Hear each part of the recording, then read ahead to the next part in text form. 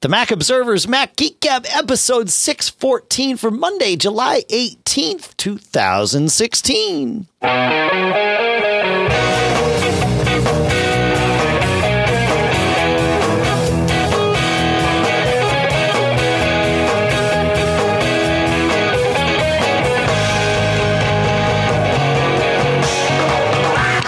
Greetings, folks, and welcome to the Mac Observer's Mac Geek Gab, the show where you send in questions, tips, and cool stuff found. We share it all. We answer the questions. And together, we all like to learn a whole lot new about what's going on. And in specifically, we like to make sure we each learn at least 3 new things. I'm lowering the bar back to 3 only because we got to get back into our rhythm here because we've had kind of a couple of weeks off, even though we've been releasing shows. Sponsors for this episode include Otherworld Computing at macsales.com.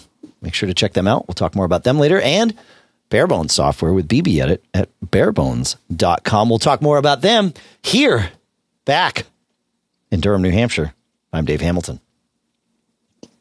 And here, preparing for severe thunderstorms, as you are, I believe. Actually, I'm not preparing. I'm just suffering through them while we're recording, so you can have them. Gosh. Yeah.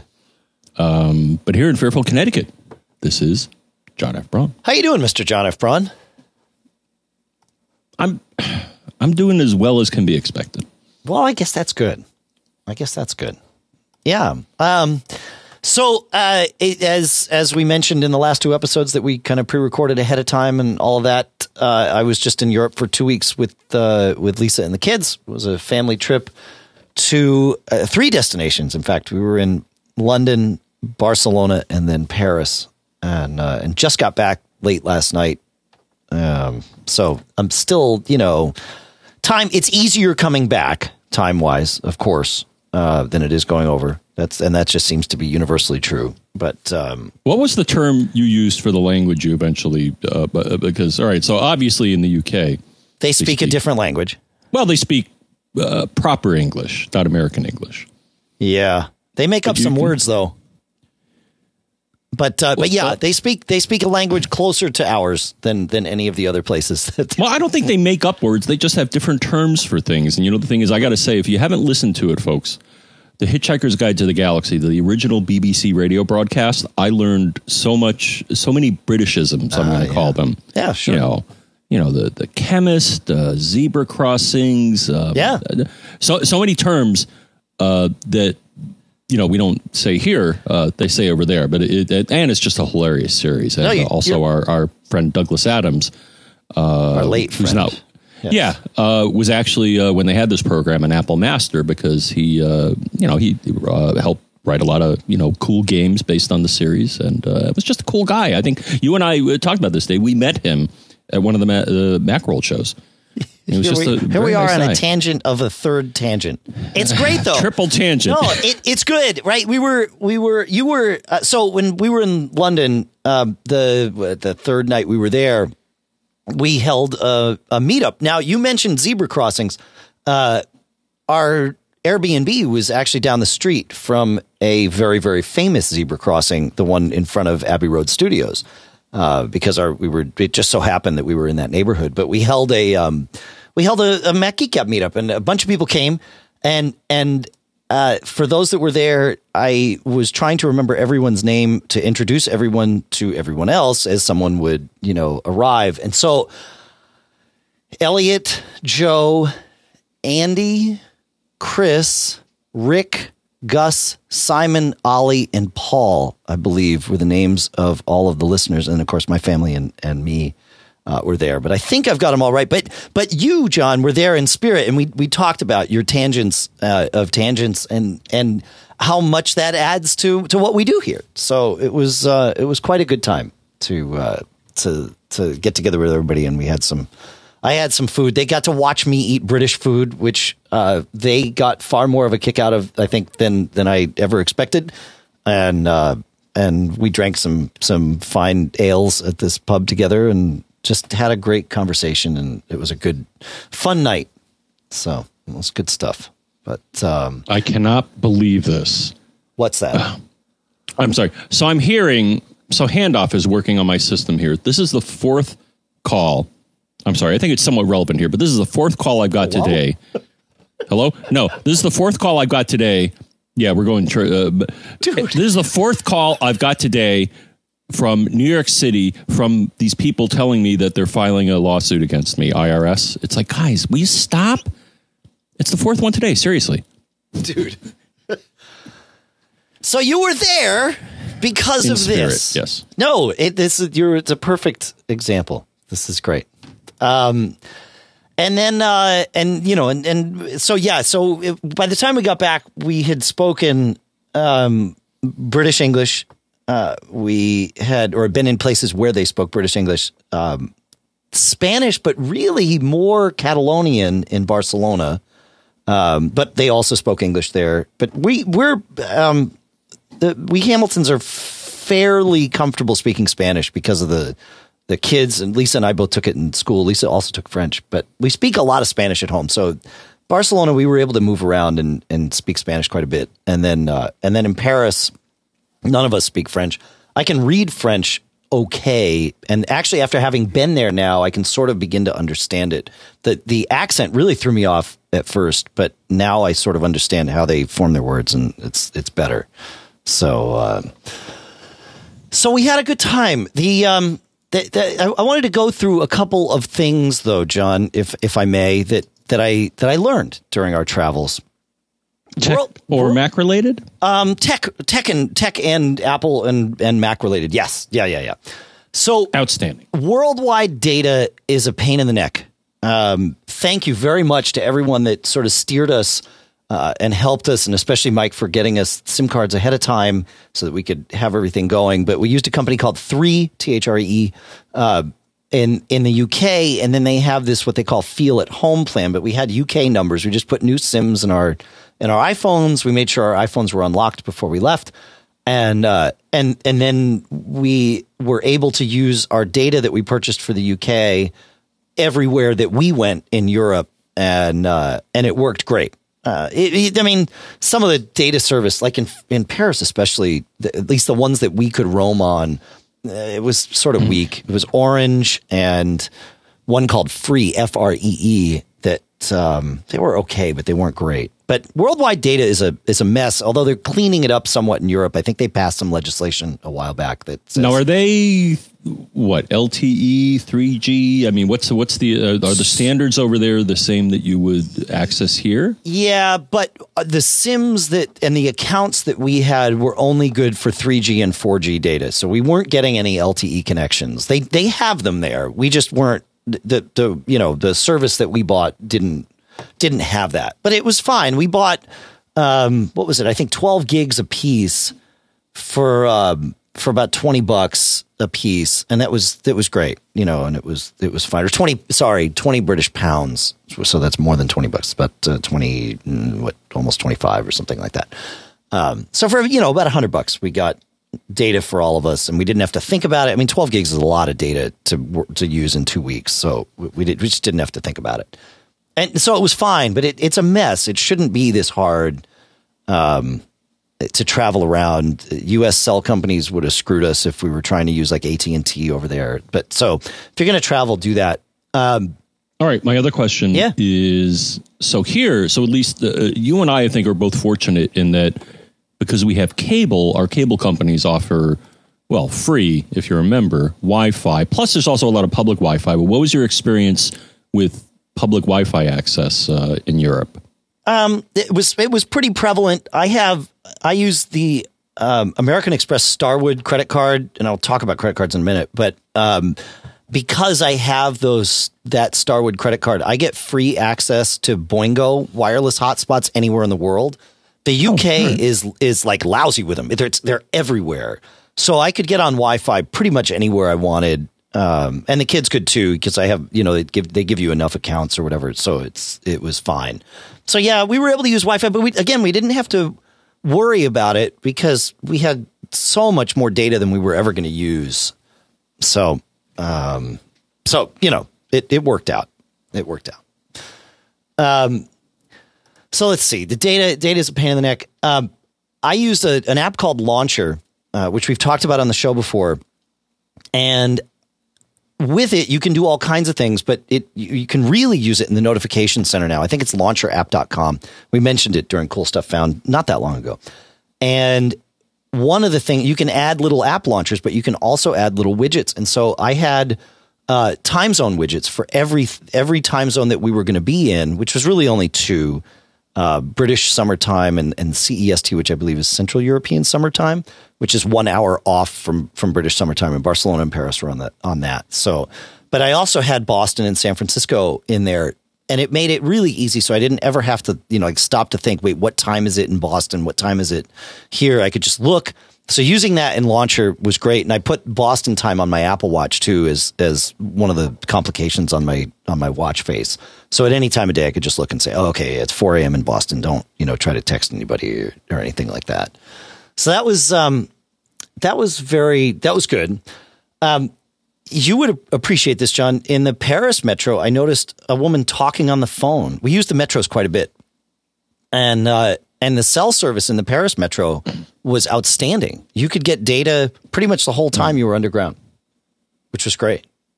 Well, I think they're starting the metro, of course, being their public transportation. There's subway. I mean, there's buses and all that too, but the metro is the subway. Right. Yeah. Right. They've been doing similar, at least from what I can tell, in Manhattan. And I'm going to differentiate Manhattan from New York City because New York City is not Manhattan, though. Mostly pedantic, but that's okay. Yes. But at least for me, they've been installing in the subways because, of course, the subway is underground and there's no access points unless they put them there. And I've noticed that they're making it more and more available. Actually, I've seen signs in a lot of in a lot of the MTA, which is the area transportation system. They're like, hey, there's free Wi-Fi here. You want to check it out? Yeah. That's good. Free Wi-Fi is great, for anybody who listens here for any length of time. But if you haven't, if you're new, hello, welcome. But if you're going to do public Wi-Fi, certainly consider not doing anything entirely sensitive or get a VPN. Public right. Wi-Fi. No, of course. Yeah. Of course. Just offering that. But yeah, they're our trains don't have it. I think Amtrak is working towards it, but our MTA has pretty much given up. The local train system, they pretty much admit they don't know how to successfully deploy Wi-Fi for free. I wasn't talking about Wi-Fi, though. I was talking about actual cell service. Data. No, I understand. Okay. All right. Gotcha. Yeah. There were also lots of pickpockets. In fact, and we were warned about pickpockets. I can't believe you told me. So now you said a little girl. Now how, okay. But again, you said a little girl. Now, how young? So John's alluding to my Twitter and Facebook post. Yeah. So we were warned about pickpockets in both Barcelona and Paris. And yeah, one day in Paris, getting on the metro, she was probably 9. I felt her start to try and reach into my front pocket, and I just whacked her hand away. But yeah, so you got to be aware of that. But the metros were fine. You do a lot of walking underground in Paris to use the metros, far more than the other cities. So we wound up using Uber a bunch in Paris. But man, I've used Uber in a lot of cities, and it works fine. They didn't have it in Barcelona, which was sort of frustrating, and it's because of their laws and crazy things. But in Paris, man, Uber must not be overutilized there, because we would call for an Uber, and it was like we had a magic button on our phones to make a car materialize before our eyes. We had a first floor, so now I'm using European terms. Our apartment was 1 floor above the street, so we had to go down a flight of stairs to get to street level, which in Europe they call first floor apartment. And I couldn't, if I ordered an Uber while we were leaving the apartment, that was too early to order the car. It would be like waiting for us, and the driver would be mildly annoyed that we weren't right there when we walked out the door, or when he arrived. So Uber in Paris was outstanding and relatively cheap. I never saw it go into surge pricing or anything like that. Mm-hmm. So Uber worked out really, really well. All their credit cards there are chip, and they took the chip in signature U.S. cards, no problem. They would their machines would spit out the thing and you just sign it. That wasn't an issue.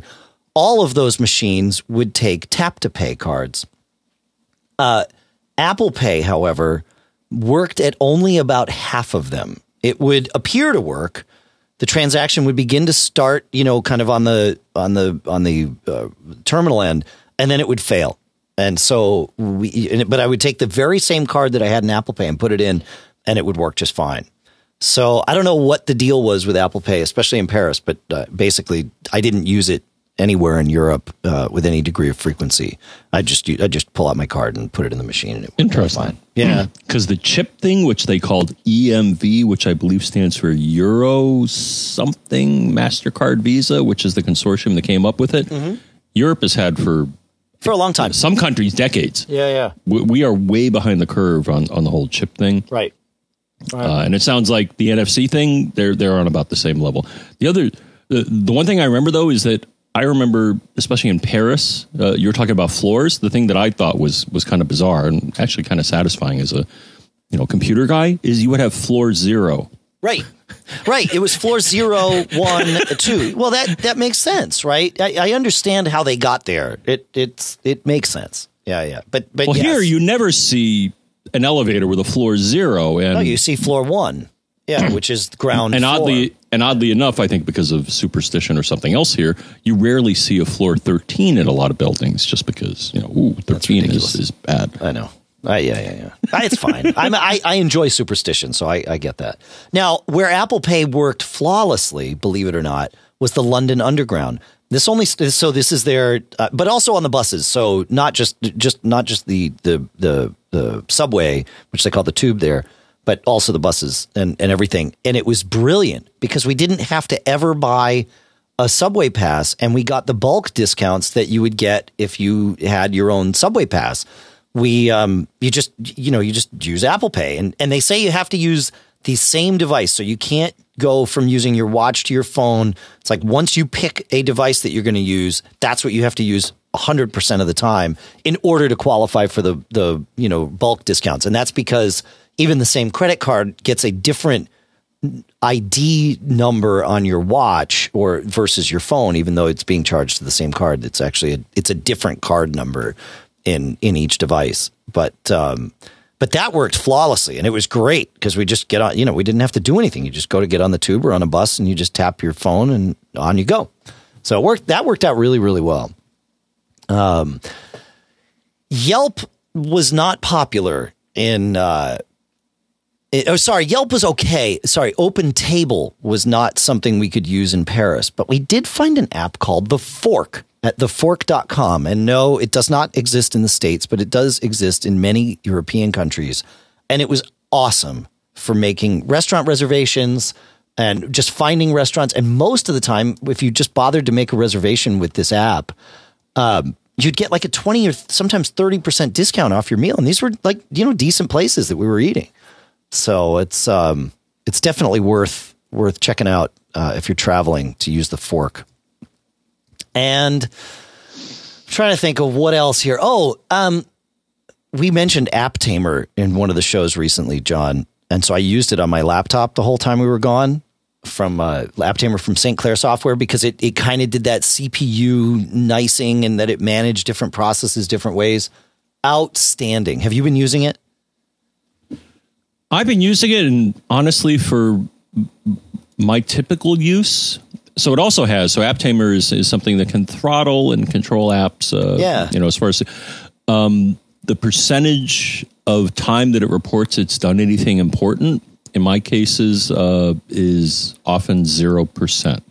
So that's a nice feature of the software. You've got to tweak it a little bit to like ratchet down the things that you want it to ratchet down. No, I get that. And they have some default settings. I would say, at least for the way I use my computers, I don't think it's going to offer a lot of value because it self-reports. It says, I've helped save you energy and processor this percent of the time. And for the most part, it comes up and says 0.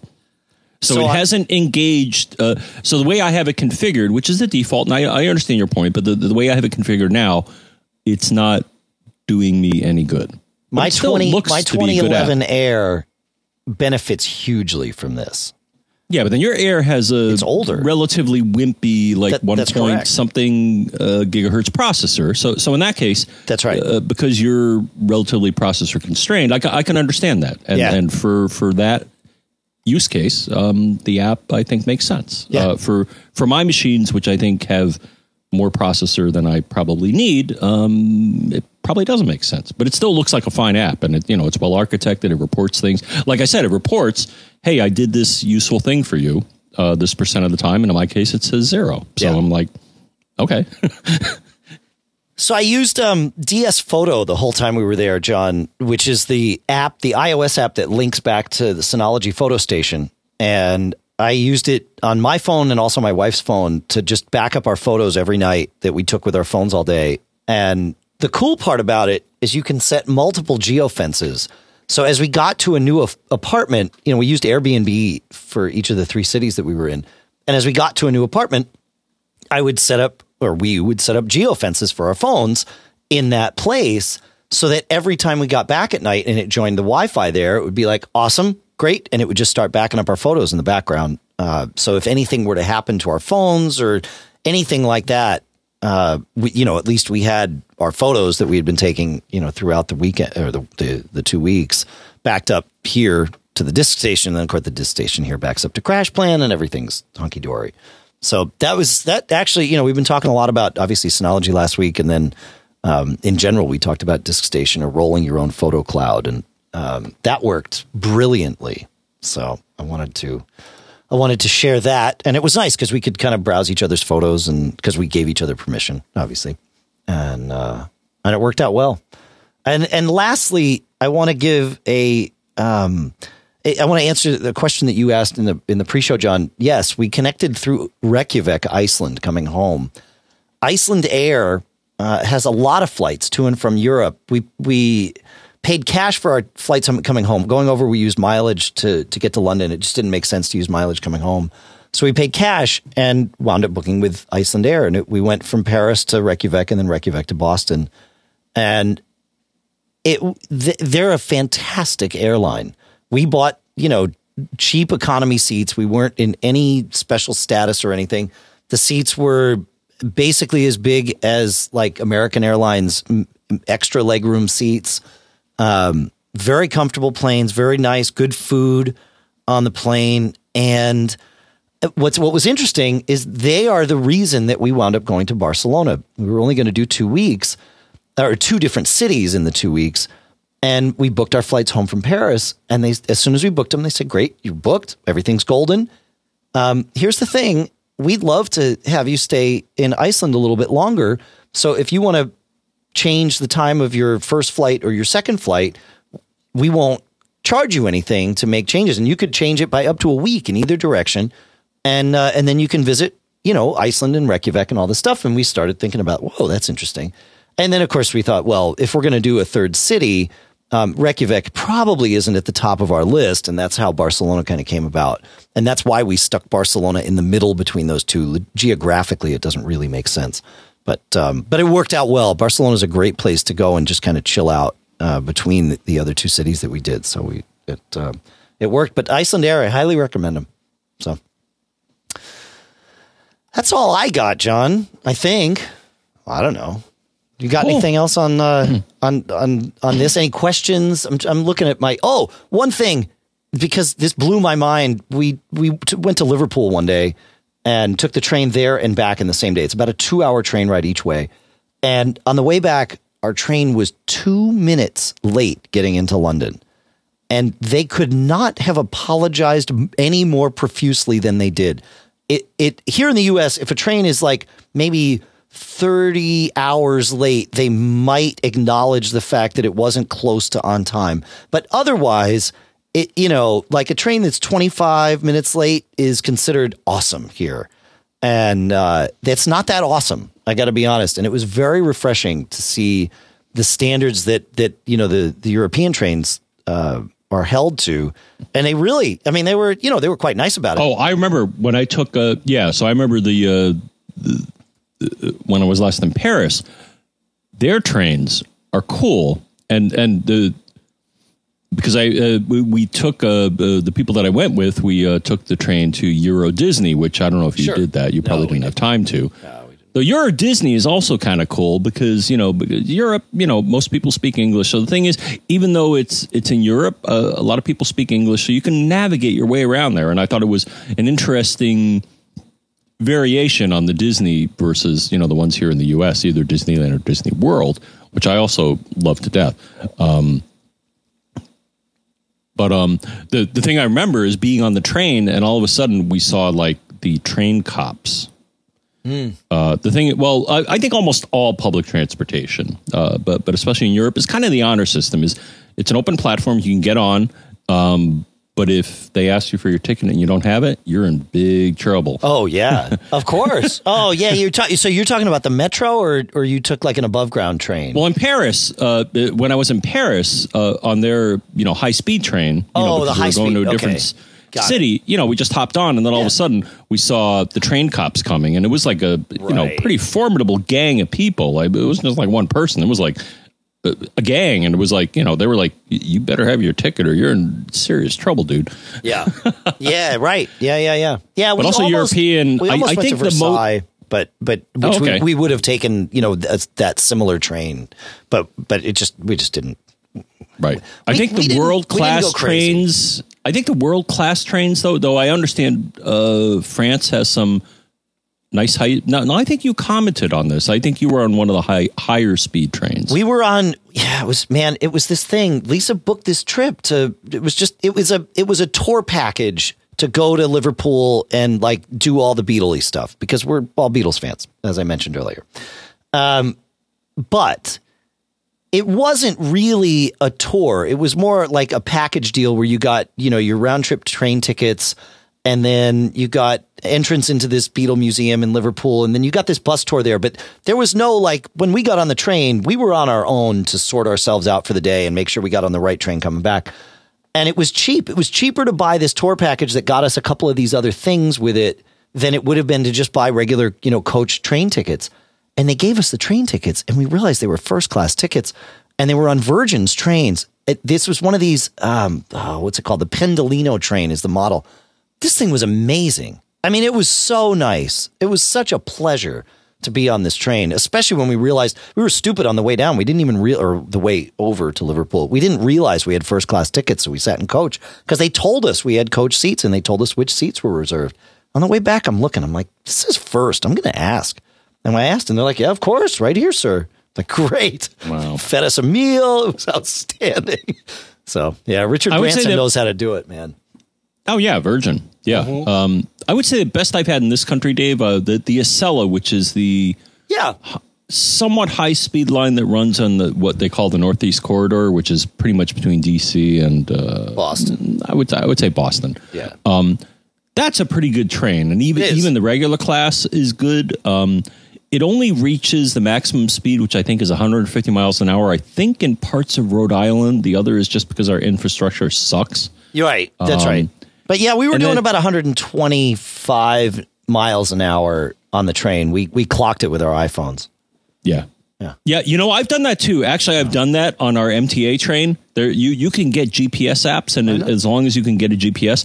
But I think for the most part, the trains that I take to Manhattan and back, the fastest I've seen them go is about 70 miles an hour, which, hey, it's faster than the traffic that is sitting there moving at 0 miles an hour. So, right. Yeah, exactly. Yeah. All right. So we'll wrap that segment up. If you have any questions, we did a lot of research. A lot of you helped with that research, but we're obviously always happy to pay that forward. So if anybody has any questions, feel free to, send them in to us. Feedback@macgeekgab.com. I think I heard a thunder boomer or something, Dave. I didn't quite hear you. I think you said feedback@macgeekgab.com. I said feedback@macgeekgab.com. And I'm glad that I got the right thing because I do a lot of different podcasts now, and I am truly out of practice. 2 weeks of not doing any of the normal things that I do. Like, it was weird playing drums a little bit this morning and that sort of thing. But I got it.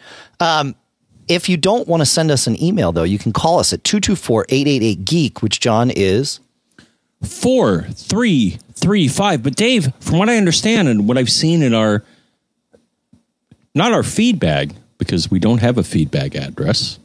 Or do we?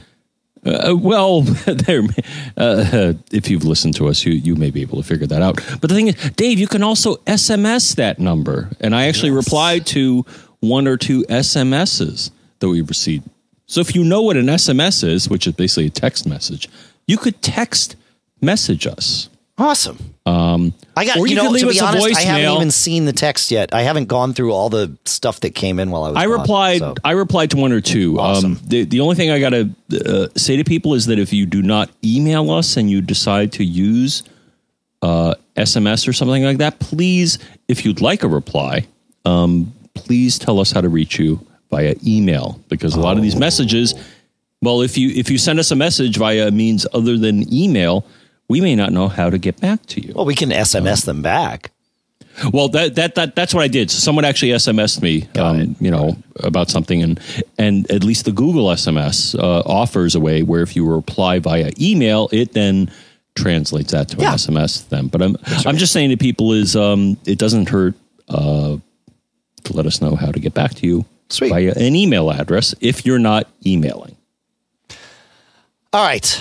Well, we have a bunch of cool stuff found to go through here, John. But the first thing I want to do is talk about our sponsors a little bit. And our first sponsor for this episode is Other World Computing at MacSales.com. This is a company, they've been around longer than Mac Geek Gab, which is saying something, because we've got, we're well into our double digits now.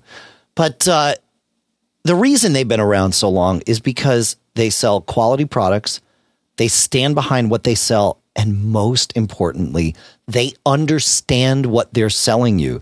So if you need help deciding what to buy, they can help you. Oftentimes, their website is going to be able to answer those questions. But if it can't, you can just call them, and they will walk you through it because they understand the products.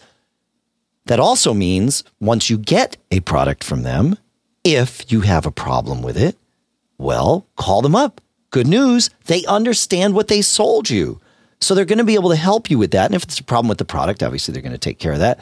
And if it's a problem that you're having using the product, they're going to take care of that too, because that's how they work.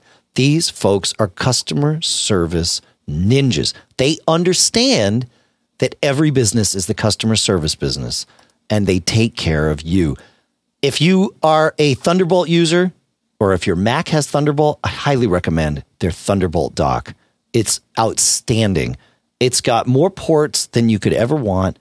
USB 3, HDMI, audio in and out, gigabit Ethernet. Awesome.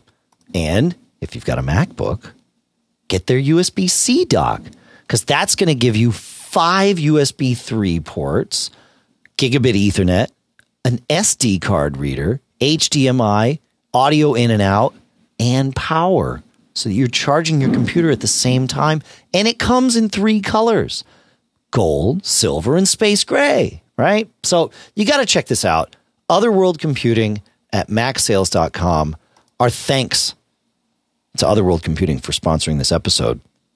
Our second sponsor today is Barebones. Barebones software at barebones.com.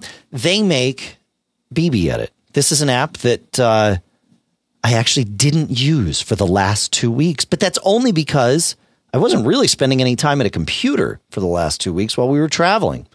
But I've used it all day today now that I've been back. BBEdit is a text editor, and I know that doesn't sound sexy, but all you got to do is try it. Go download BBEdit from barebones.com and try some things. Like, try just pasting in some text. It'll tell you how many characters, how many words, how many lines. Try doing a multi-file find and replace. So throw a folder of documents at this thing and say, look, I want to go through and change this text to that text in here. Boom. It's going to take care of it for you. It can either do it automatically, or you can walk through each one as you would expect to do. Of course, if you're doing some coding, well, BBEdit's going to know. It just knows what language you're in, and it subtly highlights everything so that it makes it more visually appealing. It doesn't change the file, just changes it right there. If you want to compare two files, BB Edit has this awesome 3-paned view where it shows you one on one side, one on the other, and at the bottom, it shows you what the differences are. One line at a time, you just start going through. And when you go to a line, it highlights those differences in the two documents that you're comparing. Makes life really, really easy. You got to check it out. Barebones.com. This is where you can go download a free trial. When you're ready to buy, it's $50. You got to check it out. Our thanks to Barebones for sponsoring this episode. All right, John. It's time for Cool Stuff Found. Now, this is one of those things where it's kind of a crazy thing to do as I'm trying to get my my bearings here because, well, there's... I am too because, oh my gosh. There's just so much to do. But we're going to start... Also, you've been hearing, if I disappear, it's because our severe thunderstorm seems to have just started. Yeah. I'm seeing lights and I'm hearing noise. Are you getting the flashing lights? Yes. Oh, lightning, thunder. Yeah, I don't know if you can hear that. You can probably hear the thunder a bit, but I heard a little bit. I wasn't sure if it was here or there because we've been, like I said, we had our lightning about 10 minutes before we started the show. So right. If I disappear, it's probably because I lost my juice. Yeah, or I did. It's either one of us. So okay, right, but cool stuff found is always cool. Let's go to Scott. Scott says, I wrote you a little while back about Menu Bar Stats 2, which I learned about from MGG. I told you about how I reached out to the developer of Menu Bar Stats 2 and explained how he made the app fully accessible to VoiceOver. I happened to see that he also develops an app called The Clock, which is the best world clock. I asked him about the level of VoiceOver compatibility, and he knew it wasn't accessible. Now he has made it accessible. The Clock is a world clock and calendar that lives in your Mac's menu bar. I like this app because it helps me manage my schedule by providing quick access to a calendar, events on the calendar, and a comprehensive world clock. So you got to check it out, and we will put a link to that in the show notes. Thank you very much, Scott, for sending that along. Good stuff. John, you found an app here. You want to tell us about iOS console? Well, I didn't find it. I'll tell you who did find it is our good friend Allison Sheridan at the NosillaCast podcast, because she sent me a question about this. So, as most of you know, but if you don't, there is an application on OS 10 or Mac OS now or in the future called the console, which basically, when developers write software, they will often send little diagnostics or alerts or things to something called the console, which is basically a text output and diagnostic tool. The thing is, most users don't see this. Now, if you're on OS 10, you can run this thing, called the console, which I believe is in Applications Utilities. I think they bury it there. But if you're on console, you'll see these messages. The thing is, iOS, even though it is OS 10-like, doesn't offer a way to access the console. The console is very useful because, especially if you're troubleshooting and trying to figure out what's going on, the normal user interface of either iOS or OS 10 or Mac OS will not tell you what's going on, but the console will. It can be overwhelming, though, because sometimes it's overload. So anyways, she asked me, have you heard of this thing? So it's called iOS Console, and it's from a group called Lemonjar. So it's lemonjar.com/iOS Console. And it lets you access the console if you have an iOS device plugged in. Sweet. Now, the thing is, you tried it? It works? It works. The thing is, she asked me this. She's like, well, have you tried? And I'm like, well, I don't need to try it because I have something called iPhone Configuration Utility, which is something that Apple offers still, but it's been somewhat deprecated, which means that so it used to let you look at the iOS console if you had the device plugged in. It no longer does that because of just changes they made in iOS. Xcode gives you, if you have Xcode, you can look at some console stuff, but this utility lets you see it all. So Sweet. It's great. It's free. You can throw them some bucks, and they make some other nifty software. So so thank you very much, Allison. And for those of you that are trying to diagnose your iOS issues, Can't hurt to run this and check it out and see what's in the console. Sweet. All right, moving to Ev.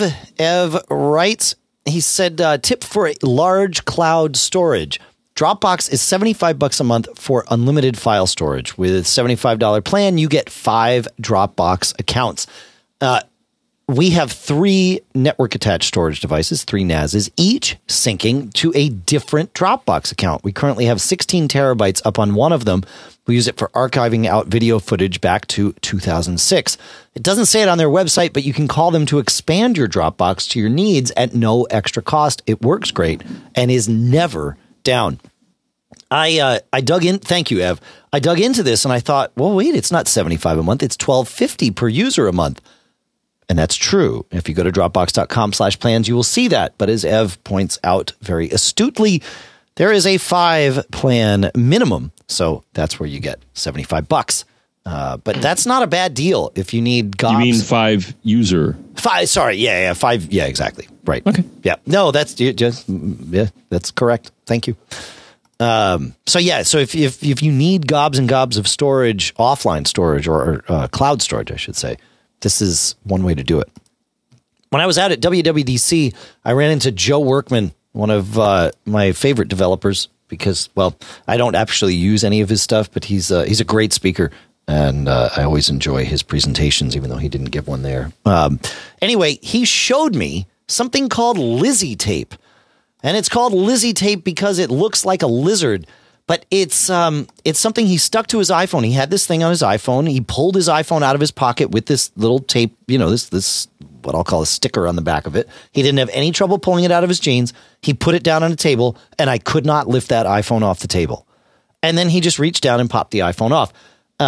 It's a bunch of tiny, tiny, tiny little suction cups that don't get caught on your, on clothing or anything. But if you just put it straight down, you have to lift like you would with the suction cup kind of from the edge, and then it comes right back up. But very, very handy thing to have if you want to make sure when you put your phone down, it's not going anywhere. And it would hold it up, on a vertical surface as well. No problem. It would be, I could see it being handy in like on an airplane where my iPad's sliding around with a little turbulence. Just pop it and you're good to go. Actually, you could put it on the back of your iPad and stick it to the seat in front of you, and then you don't even have to worry about the tray table. You could put your food on the tray table if you're eating. So anyway, it's $6.99 for a Lizzie Tape cell phone sticker mount right there on Amazon. So we'll put a link to that in the show notes. And thank you, Joe, for not only telling me about this, but showing it to us too. Very, very good. And another thing that looks kind of silly when you first get it and then becomes the most or one of the most essential items you will have is something from Blue Lounge called the Cable Drop Multi. I got 2 of these things and I looked at them and thought, okay. And I showed one to my wife and said, are you interested in this? It's a little thing that sticks. It's a piece of plastic or rubber that you stick to either your desk or your nightstand or whatever. And it's just got 4 little slots for cables. Well, it holds them all day long so that when you go to grab your cable at night, it's right there. And you've got another cable right there for your iPad and another one right there for your watch. And when you're done charging, you pop it back in this little Cable Drop Multi. You get 2 of them for $8.95 from Blue Lounge. Awesome, awesome thing. We've got them next to the beds. It's outstanding. Very, very, again, just one of those simple things that makes your life way easier. And it's, you're not spending a fortune on it. So it's good stuff. Did you check this thing out, John? My cables are pretty pretty organized. Okay. But once they get chaotic, then yes. No, I did. I saw your post. Huh. Hey, it's good stuff, man. Mm-hmm. I mean, at some point, you don't want the rat's nest. No. Although rats are cool. Yeah, you just don't want the nest. No, and it's a pain in the neck when you're going. Like, I hate it at night when I'm going to find my cable and I've got to like fish around on the floor for the stupid thing to find it.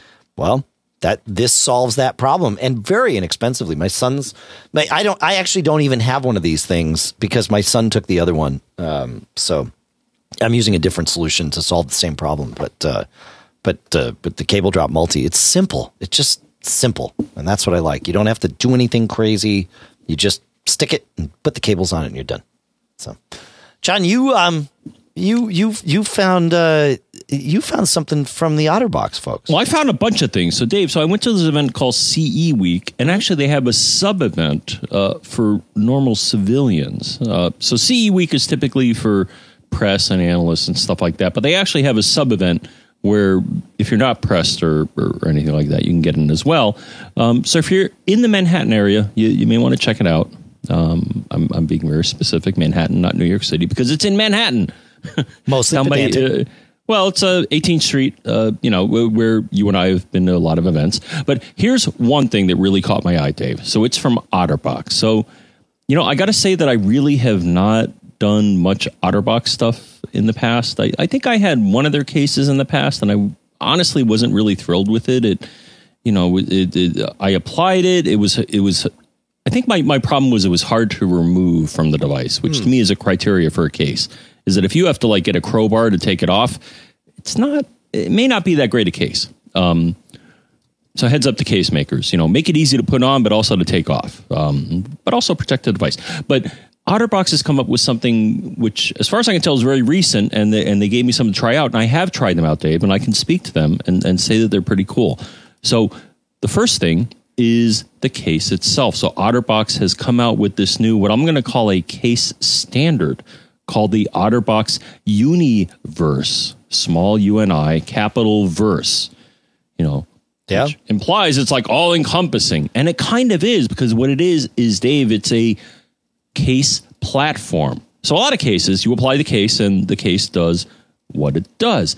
This case, the intent here is to allow you to attach other devices. So it provides a standard, and OtterBox has worked with a number of, I'm going to dare say, world-class companies that offer cool accessories to come out with their accessories that apply, that will work with the Universe case technology. That's so cool. One, and basically there's two parts of it. So one, the area surrounding the lens, they have standardized. So people that come out with lens accessories can do that. And people that have come out with accessories that connect to the lightning port, they have also standardized that connection. Pretty darn cool. So the case in and of itself, and also it's a pretty cool case. It was kind of funny because I kind of challenged the representative. I talked to him. I'm like, well, from how high could I drop my phone and not have it damaged? And he's like, I can't tell you that. I'm like, yeah, I know you can't. How about off the record? And he's like, I can't tell you that. Still not going to tell you. But it still looks like a fairly... the case that I had, and I think I may retire, was the Apple leather case. And from what I can see of this case... it provides access to all the ports, and it looks fairly sturdy. So it's the iPhone 6s Universe case. Retail is $49.95. So that's the first part. Okay. And I can tell you some of the... But then they also provided me with some goodies, and maybe I'll mention one of them and we can move on. Okay. Or maybe a couple of them. So then here's some of the accessories. So if you look at the page for this, you can see all the accessories. Here's the ones that they gave me, and I think are really cool. So one... And actually, Dave, you used this on your vacation here. They have an Olloclip 4-in-1 lens attachment. Love the Olloclip. For you guys that don't know, Olloclip is an awesome lens enhancement for the iPhone. The iPhone camera is awesome. And the lens is pretty awesome for being a teeny little lens, but sometimes it may not do everything you want. So there's this company called Olloclip that has a lens. And so they made a Universe-compatible 4-in-1 lens that attaches to the case. They gave me one of these, so it provides you with 4 lenses. Wide-angle lens, fisheye, which personally I don't use a lot. And then if you screw those off, you get both a 10x macro and a 15x macro, which basically means you can do super detailed close-up photos. Way beyond what the phone itself can do. That wide-angle lens is cool. I took some pictures. I put them up on my Twitter and Facebook from the top of the Eiffel Tower. And man, dude, really if you're cool up there, stuff. you need wide. I mean, wide angle. Just it was great. I mean, yeah. We were there for sunset too. It just worked perfectly. Gosh, it was great. Yeah. Fun. So that's the one attachment I think is great. So it's special for this case. The retail is $79.95. And then the second attachment that I got, which also excited. So this is to me, the exciting part about making a case that will take attachments is, Dave, a lot of us have really wanted to have a battery case. Sure. I don't know about you when you were traveling. Actually, I'm curious once I finish babbling here, but I'm curious if you were able to get a day or so out of your battery in your various devices. The thing is, a lot of people find this a challenge. So the other thing this case does with the standardized case design and the lightning attachment, the other thing that I was offered was something called the Polar Pro Power Pack. What is this, you ask? I'm going to tell you exactly. It's a battery pack. I'm trying to find the capacity here. I believe it's 2,100 milliamp hours. It is. It's 2,100. Yep. Okay, but it's a very well-designed power pack, so it fits into this case. It offers you 2,100 milliamp hours, which is enough to give you a full charge on a 6 or an iPhone 6, like I have. The design of the case is also very nice because it has 4 LEDs to tell you capacity. The thing I like what they did is they also include a on-off switch on this case. Yeah, which is good because a lot of cases, once you plug it into the accessory, it starts charging it. This one has a switch that lets you control that. So hats off to them as well. That item retails. Oh, did you? I think you just wiped it out. All right. No, I think it retailed for $49.95 for the Polar Pro Power Pack. So I think the Universe case is something to pay attention to for people that want a standardized case that lets you, like some of the things that I haven't tried yet. So, for example, the guys that make the smart card, or I'm sorry, the Square reader. Yeah, the OtterBox work with them. So if you want to plug a Square reader in and make that a temporary attachment, fantastic idea because, like I said, smart. In the past, cases would be you apply the case and you're pretty much stuck with what that case does. These OtterBox thought, well, why don't we make a case platform? And that's what they did, and it looks pretty cool. Cool. Yeah. So I actually used I did use a battery case. I'm using the iPhone SE. That's what I used when we traveled.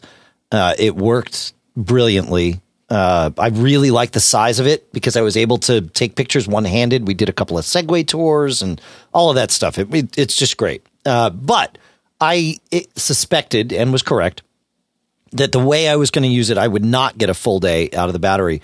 And so my current favorite battery company is Tylt, Tylt. And it's because I've used their batteries for a long time.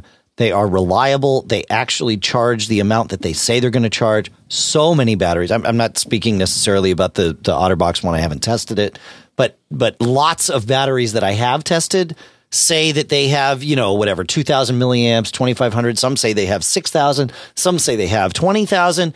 And then it turns out that, it's maybe, half or even a third the capacity that they're advertised. The Tylt stuff always is exactly what they say. And so I actually bought a power charging case for the iPhone 5, and it worked perfectly on the iPhone SE. And it was relatively cheap. I think I got it for like $30 or something at Amazon. And what's cool about it is that it's a 2-piece thing. The battery part slides off, but you still have a case, a very, very thin case around the phone to protect it when it's not in the battery. The battery does have a power button. So most days I just traveled with the phone in the battery case. And when I would get down to about 30%, I would charge the phone all the way up to the top and then turn it off. And I knew that I had like a little bit left if I needed, if I burned my battery down again, I knew I had a little bit left to, get an Uber or whatever I needed to do. Thankfully, it never came to, I never got quite that close. But once we'd come back to the apartment, hang out or whatever, and then when we were going to go out to dinner, I knew we weren't going to be out very, very long. So I would just take the phone without the battery case. And I lived that way for the last 2 weeks, and it was outstanding. Worked really, really well. And I was glad that the iPhone 5, version of this case worked great. So that's what I used. Right before I left, though, I I learned about something that I didn't get until after I got back, but it's from Nomad, John, and I'd had it queued up to talk about here. It's their bifold leather wallet. Now that might sound like a silly thing to talk about in a battery segment, but I think you know where this is going. It's a bifold wallet with a battery pack at the end, and it's got a little cable in it that you can, it's a lightning cable in the one that I've got here, and it plugs right in. And the nice part is it's a 2,400 milliamp hour battery that they advertise. I literally opened this thing up this morning because I was gone all week, so I have not tested it yet. I've tested it to charge, but I haven't tested it enough to speak to the battery capacity. But it's a wallet that you were going to keep with you anyway. So I had hoped that I would be able to test this thing on my Europe trip, but the timing of their shipment just didn't work. I am a huge fan. The whole time I was in Europe, I brought 3 watch bands with me for my Apple Watch. I only used one. The other 2 actually are still in my backpack. I got to remember to take them out. The only one that I used was the Nomad strap. It's a leather strap. It's very, very comfortable. It looks classy enough to wear out to dinner. I've had this strap on my watch for a while, and it's worn in nicely, and it looks like a classy leather strap because it is a classy leather strap.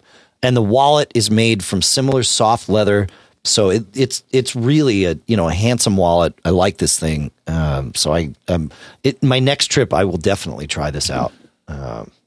Yeah. Nice. Fun Let me stuff. ask you Yeah. A travel follow-up. Now, as some of you may know, but if you don't, if you're global. So the thing is, in the United States here, our alternating current that comes out of the wall is 120 volts, 60 cycles. Well, the thing is, I wanted to ask you this. So the thing is, in this country, we have 120 volts, 60 cycles.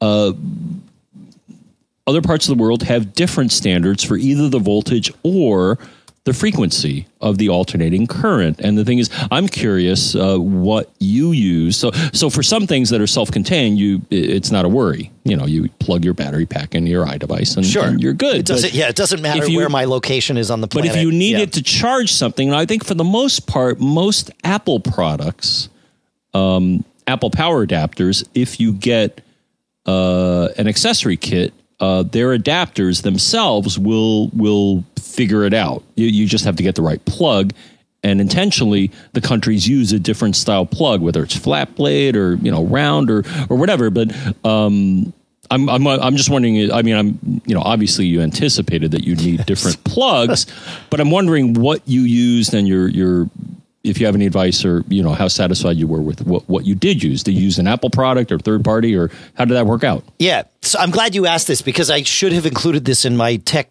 Europe notes that we talked about at the beginning of the show, and I didn't.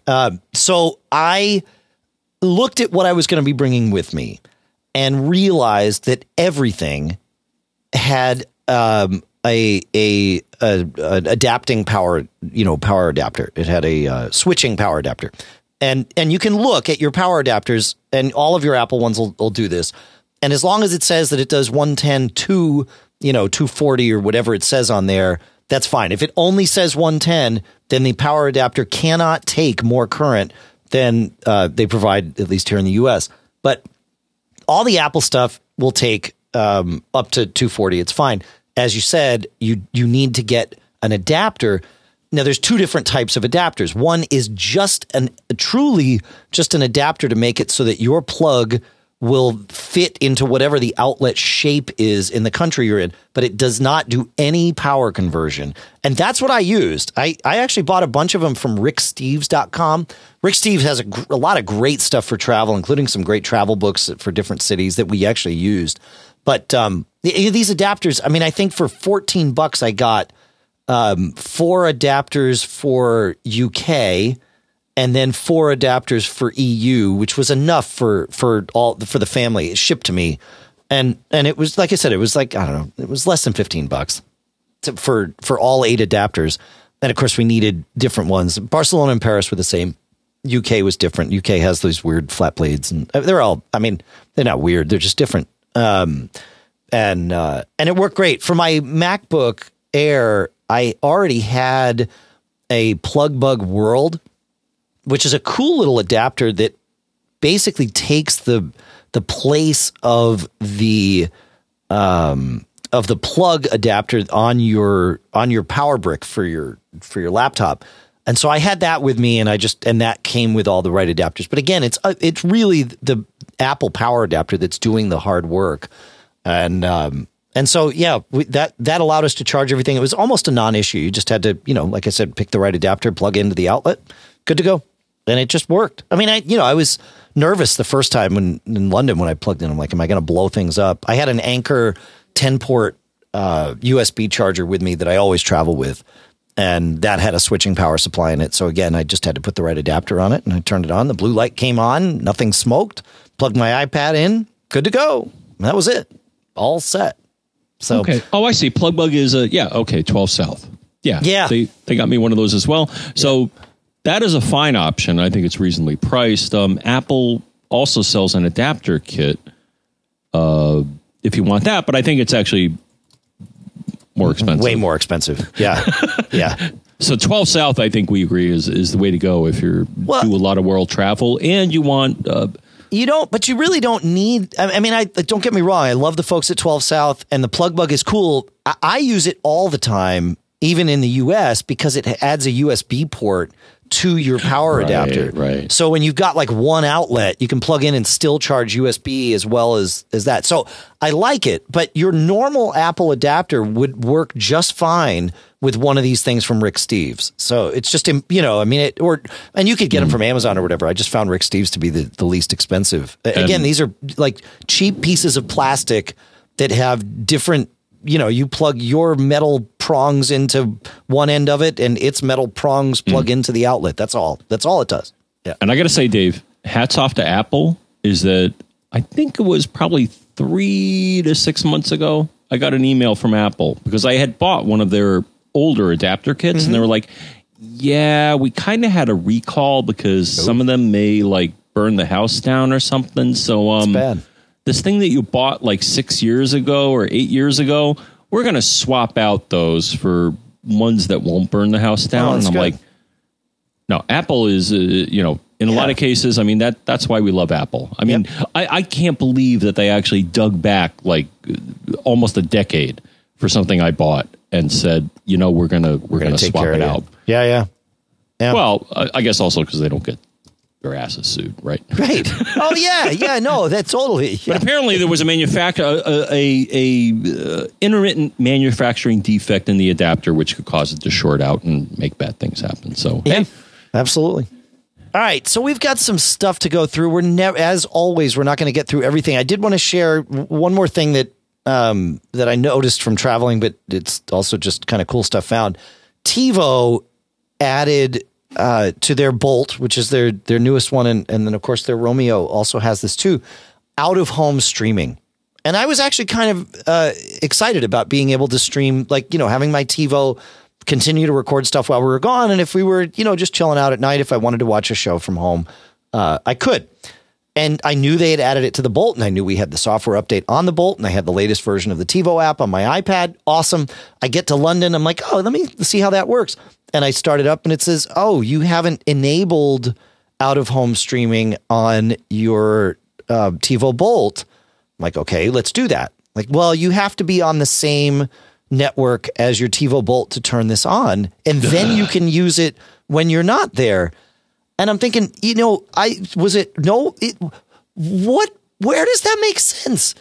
Why would that, I would never try to stream at home because I'm sitting on the couch. And I get that some people will try to stream at home and it works, in the house. And then you would get the warning that you had to do this. But I don't even know that you would get the warning that you had to do this if you tried it in your house. But, and so I VPN'd in. I'm like, aha, I know how to skin this cat, right? Nope, I don't, evidently, because VPNing back into the house didn't help that problem. It's like, yeah, you're still not actually on the same Wi-Fi network, so, no, you can't do it. So I couldn't do it. I mean, I could have called a friend to come over and like log into our TiVo account and do all the right crazy things and stand in my house and flip this switch. But no, I just said, fine, I'm really not in Europe to watch American TV anyway. I can do that in America. And we didn't really use that. If we wanted to watch something, we just streamed it from the disc station or from Netflix or whatever. When I got home, though, I thought, I should turn this on so that I have this capability. It took like 4 seconds to enable this.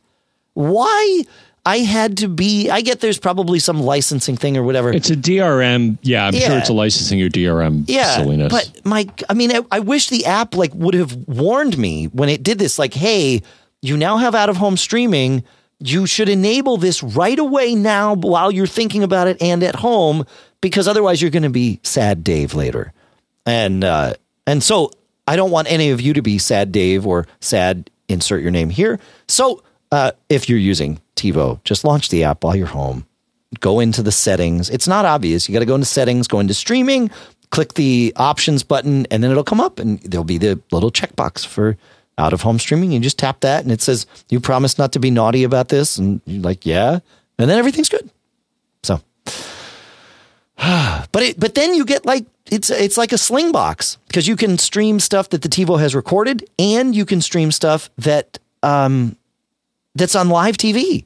So you get like all this great capability, but you just got to flip the one little switch, but you have to be right here to do that. So I was, and then I did it, and now I feel happier about it, I guess. I don't know. What else do we have here? I can give you a tidbit, Dave. Give me a tidbit. Follow-up. Yeah. I'm going to give you a little tiny tidbit here. Dave, we didn't intentionally, but we kind of lied. So you and I were under the impression that Time Machine backups do not include any sort of checksum or verification that the data in the backup is the same as the data on the source. Yeah. We were wrong, Dave.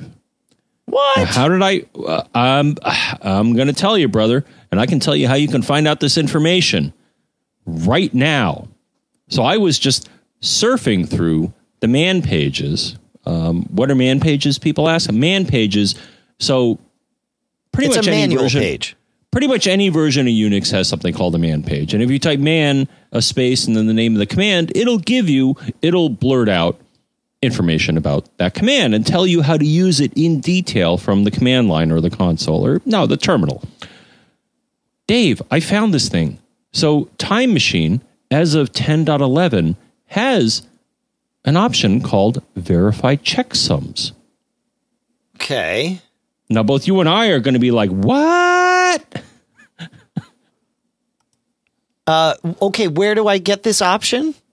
Well, if you type man space tmutil, you're going to see a list of options. Dave, the option is called verify checksums, and I'm not going to read the entire thing to you here, but it says in the end of the description for that command, beginning in OS 10.11, Time Machine records checksums of files copied into snapshots.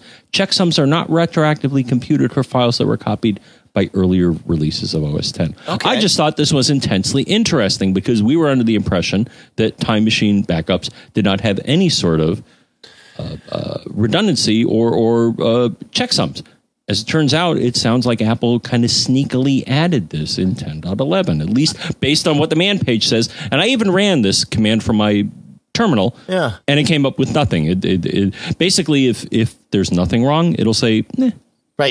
Right. No output is generated for matching checksums. And then, you found it. Yeah. No, I just want to mention this because I was as surprised as anyone. Now, I don't believe that this is invoked.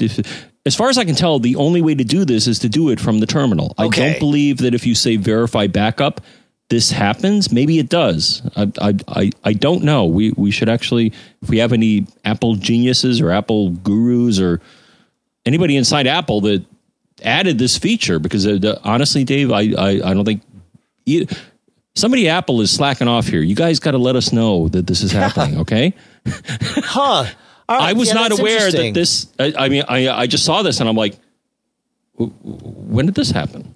So I wonder if this is a bit of a peek into what's going on with the new file system that Apple's putting together, right? APFS. So this verify, because Time Machine is going to have to change, if not from a user experience standpoint, from an engineering under the hood standpoint, it has to change dramatically for the new file system, and that's a good thing. So I wonder if this is preparing for that by generating checksums, so that when the file system is moved over, it's got this stuff and it can do it. And then who knows, maybe a future incarnation of Time Machine will actually verify these. I just quickly looked in my console logs here on my Mac, and I searched for both Backup D, which shows me all of the stuff that Backup D does, and it says nothing about verifying. And I searched for checksums and got 0. So I don't think it's doing this automatically. I think it's only doing it on demand from the command line. So, yeah, interesting. Yeah, but I'm with you. I think it's a segue to what we're going to see in the next OS. That's great. Nice catch, man. Very cool. That's very cool. Look at hey, anybody who's listening, if you have time to kill, look at demand pages. You may find something that will surprise you. No, I certainly did. I was just like, huh? Yeah. Yeah. No, it's pretty cool. All right. So let's we've got a ton of tips and follow-ups from last week, and really we don't have time to go through any of it. I do want to go to Bob, because this is actually a cool stuff found here. Bob rewinds us back a little ways to Mac Geek Gab 600, where he says, you mentioned wanting more alerts. You might want to look at an app called Alarmed by Yoctoville. And he says, this is for iOS. It has a locations reminders feature, aka geofencing. Basically, you give an address and it sets a pin. You can then specify if it should send you an alert when you arrive or when you leave that location. One of the nice features, you get to choose a specific alarm sound from an app provided list. This way you can easily tell if it is coming from Alarmed and not yet another generic alert. You can have a long list of location-based alerts for different things you should do when you are near a specific location. Beyond that, Alarmed is a nice time-based reminder system where you can have saved countdown timers for various tasks that need to be checked in N minutes. So thank you for that, Bob. This is a handy little app. I like geofences. You know, I used to be sort of against the concept of geofences because it meant that something was always sort of paying attention to your location. And that, of course, meant that your battery would be used more. But since so many things on our iOS devices, it's impossible to operate an iOS device these days without something always looking at your location. At least for me, I want to get weather alerts from where I am. I like dark sky to tell me, or storm, either one of them, to tell me that it's going to rain, or that rain was detected within X number of miles of my location, that kind of thing. It's really handy. And and I like it, as I said earlier in the show, I like DS Photo to back up my photos when I just get home. That requires a location-based geofence. So now that I've given up on trying to limit my phone's location, the time that it is tracking my location, my life is actually better. So it's good stuff. And, you can do it for your HomeKit stuff and all that stuff. So very, very cool. Thank you, Bob. I like that stuff. I'm trying to think if there's anything else that we should go through here. And I'm not convinced that there is. We've got a lot of tips. Go ahead, John. What do you want?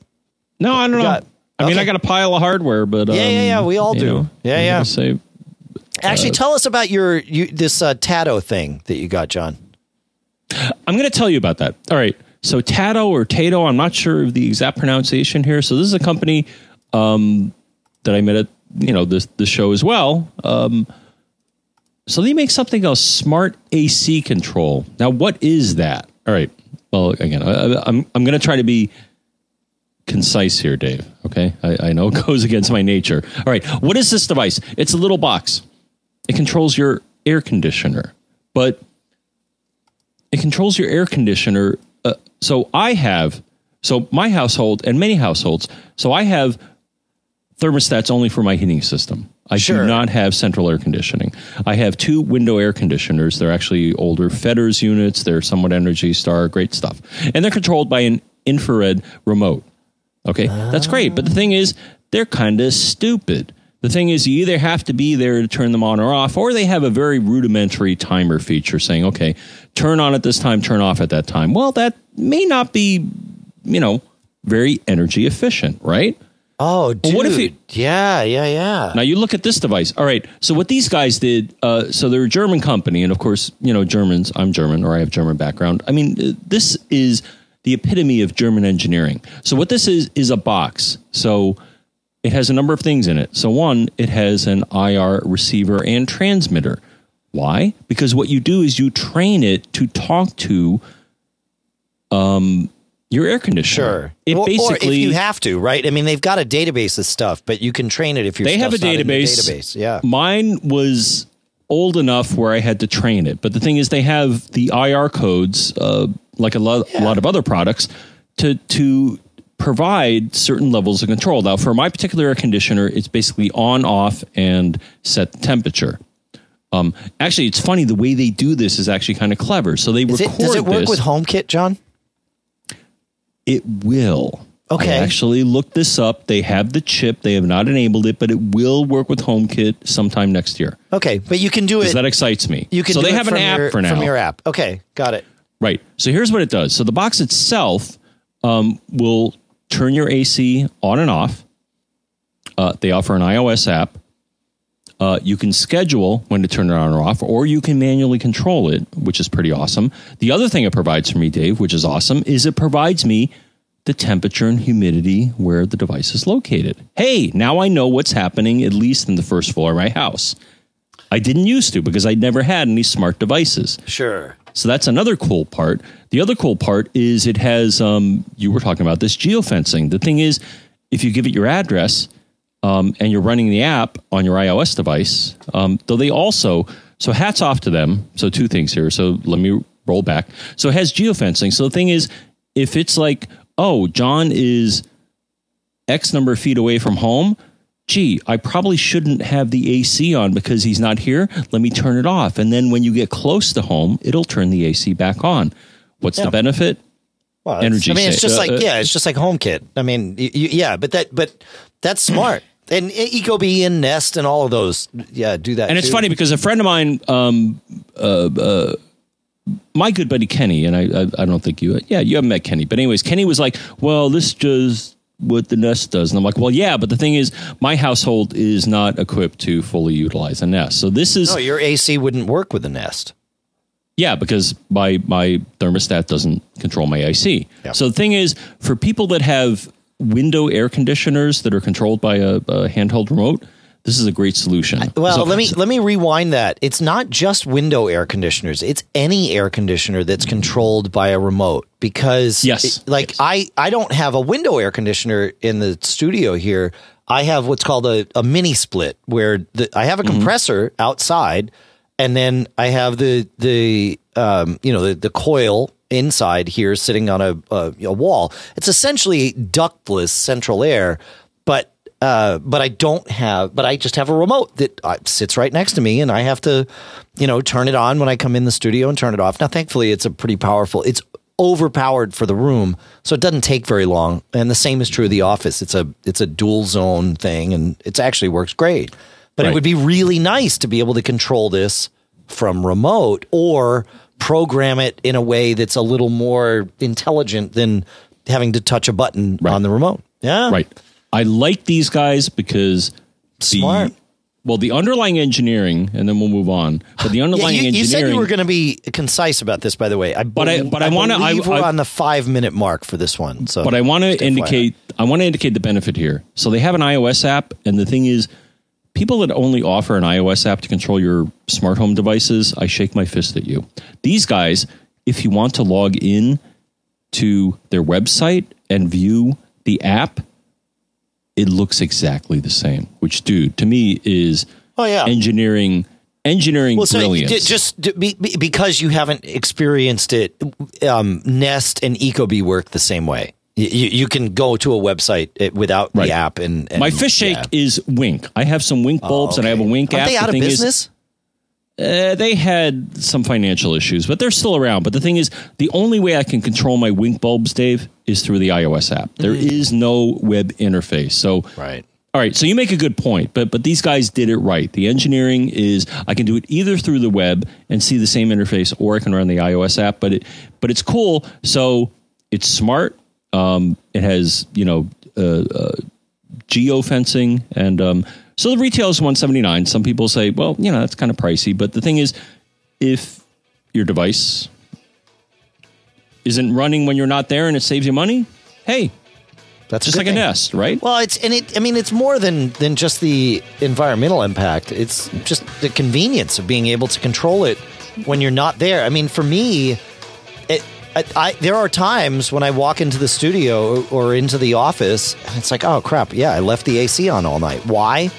I mean, it wouldn't have known that I was far away because it's all the same network or whatever. Right. But it's like, and plus, if I could just set a schedule for the thing to, no matter what, turn off at 8 p.m., that would be handy. Yeah. And to me, the big plus is now I have a device that tells me, at least on the first floor of my house, the temperature and humidity, because that's one thing that when this they does, enable no matter the what. HomeKit stuff, that's when it gets fun, because now not only is that device controllable, it now becomes a trigger because it's feeding information into HomeKit, and that's a good thing.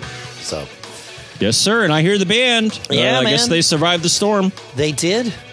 So, yeah, that was a 7-minute concise segment from you, my friend. So, just so you know. I'm getting better. Sure. Visit us on Facebook at facebook.com/groups/MacGeekGab, or if you want to just be simple about it, go to MacGeekGab.com/Facebook. That'll bring you to the same place. We've got a great group of folks, us included, that, I answer as many questions as I ask there. It is a great community, an awesome resource, and I really encourage you folks to get involved. It just makes the community even better when you're there. But I think, I didn't look, it looks like we're about to top 1,000, I thought. But there's a lot of people there. So and everybody's paying attention. It's great stuff. And it's cray-cray. It's I constantly get notifications. Hey, somebody wants to join your Facebook group. And you never approve them. I was doing it while I was in What Europe. are you talking about? I approve them all the time, yo. Oh, you do? Okay. All right. Maybe I don't get the notification when you approve them. Yeah. Well, the thing is, anybody who's part of the group can approve anybody else. That's right? correct. Yes, that's right. Yeah. It's not. Just I don't know if you and I only get the notifications because we're the owner of the group, but I don't think so. I think everybody does. Yeah. No, it's good, and everybody. I know it's not just me that approves them. Everybody does. Because I'll see the notification, and then sometimes I'll go check in like 20 minutes. It's like, oh, it's already approved. It's good. Done. Which is good. Good stuff. I want to thank our sponsors for this show.